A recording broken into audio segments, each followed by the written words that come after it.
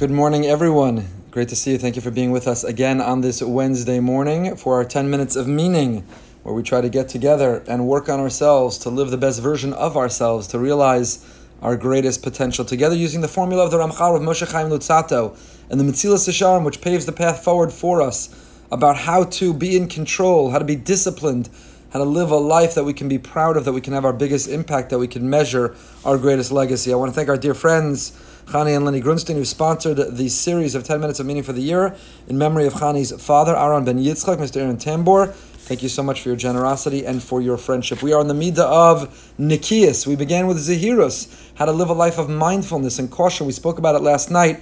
Began a new 6-part series on living our best selves, and we examined the Ramchal on Zehirus again in the context of how we can not only be in survival mode throughout this pandemic, but how we could get into growth mode, how we could be using this time to be able to grow, to be able to advance, to be able to break out, and to be able to advance ourselves and our lives in most meaningful ways. So Zehirus was how to live a life of mindfulness, how to be present and thoughtful and cautious in everything that we are doing. And we then moved over to Zrizas, how to live with alacrity, enthusiasm, and zeal. And then we moved to Nikias. One by one, the Ramchal has been identifying different character traits, different behaviors, different patterns, different temptations that if we are in control of, if we're mindful of, we can be proud of our actions and thoughts and our speech. And if not, we'll have a lot of repair work to do as a result. We talked about vulgarity and profanity. We talked about honesty. We talked about eating habits and health and wellness. We talked about faith, all different kinds of concepts. So we're up to Ulam HaShavuos. Ava pisha min astam kol she'ena min ha'hedyotos nishmar mehotzi shem shamayim mipiv levatala kol shekein b'shvua. Now we move to the world of the way that we speak. Are we truthful? Are we honest? Do we mean what we say? Do we follow through? We're talking about the world of shavuos, the world of oaths, the world of the promises that we make, and do we keep them? So the Ramchal says the following: with regards to oaths, generally speaking, he who is not a layman is careful not to utter the name of heaven in vain, particularly when it involves an oath. So the technical violation of the biblical prohibition of taking God's name in vain, most people don't pronounce God's name and take it in vain, don't take an oath that they don't follow through. But the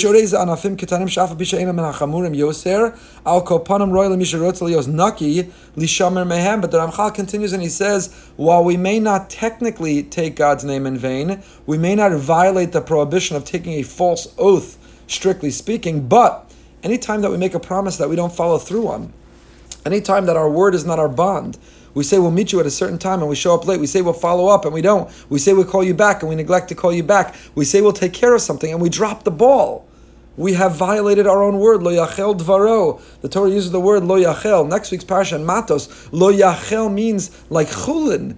Our word is kadosh, our word is sacred. And when you don't follow through, when we use our words flippantly and casually, when we don't mean what we say and we don't say what we mean, then lo yachel dvaro, we've turned our words into chulin. We've wasted them. We've squandered them. We've violated them. We've made a promise that we didn't keep. V'huma she'amar Amar Belazar lav shavua v'hein shavua. Amar Rav v'hu damar lav trei zimni, hu damar hein trei zimni. V'chein amar v'hin tzedek she'e lav shachat tzedek v'hein shachat tzedek. Lav shachat tzedek v'hein shachat tzedek.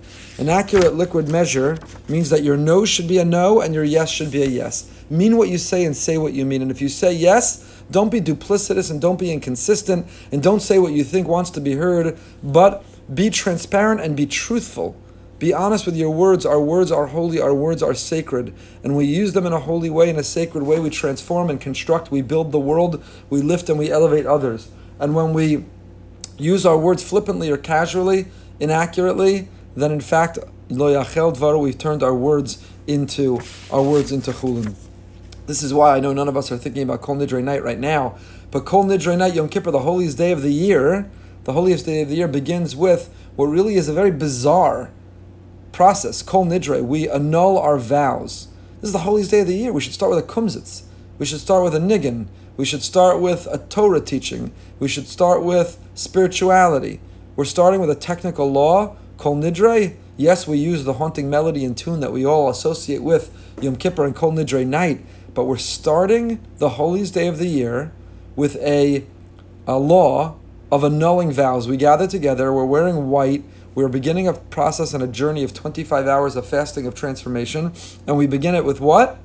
Kol Nidre, annulling our vows. Rabbi Soloveitchik explained very beautifully why.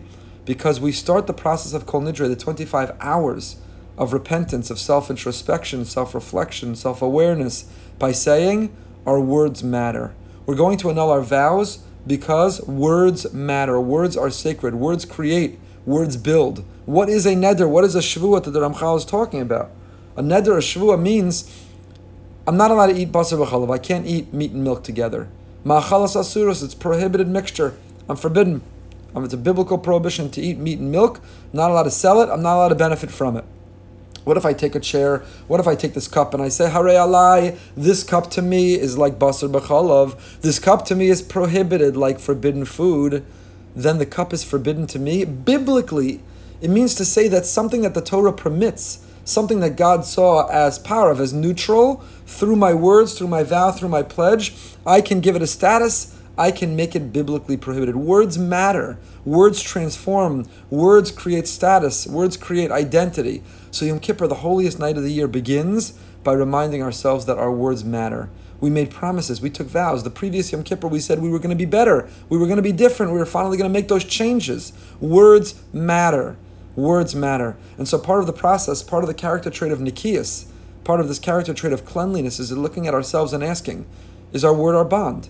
Do we mean what we say and say what we mean? Can people rely on us and depend on us and count on us? If we say we're going to follow through, we say we're going to call back, we say we're going to do it, we say we're going to show up on time, do we mean it?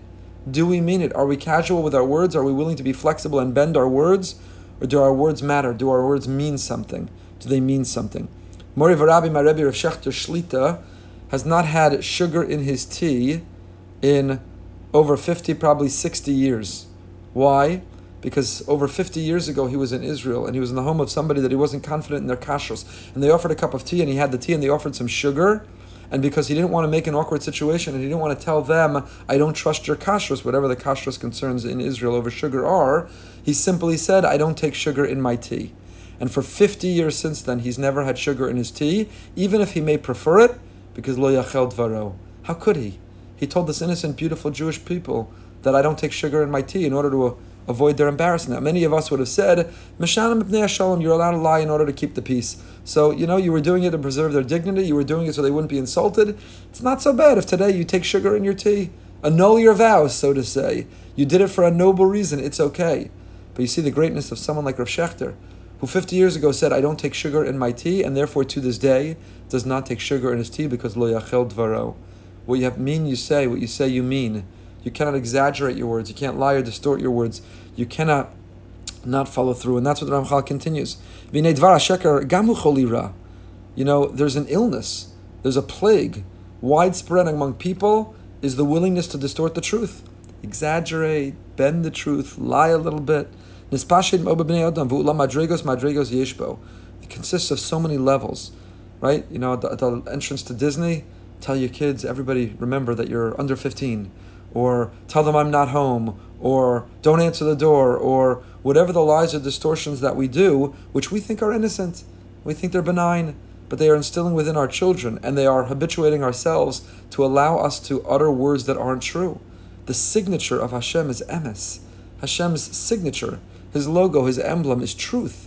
And the more that we have fidelity to it, the closer we are to Him. The more we're willing to be flexible and bend the truth and lie and exaggerate and compromise the truth, the farther we are from Him. You have some people whose whole business is based on and founded on lies. On lies. I don't know what happened and why my camera went off. Some people's businesses are based on lies. So this is something, an area that we need to work on. We need to evaluate ourselves. If we want to live our best selves and we want to achieve a level of shleimus, of perfection, then we need to improve the cleanliness of our sense of truth, being careful with every word that we utter. Have a fantastic day. We continue with Living with Emunah, 8:45, and tonight Behind the Bima, 9 p.m.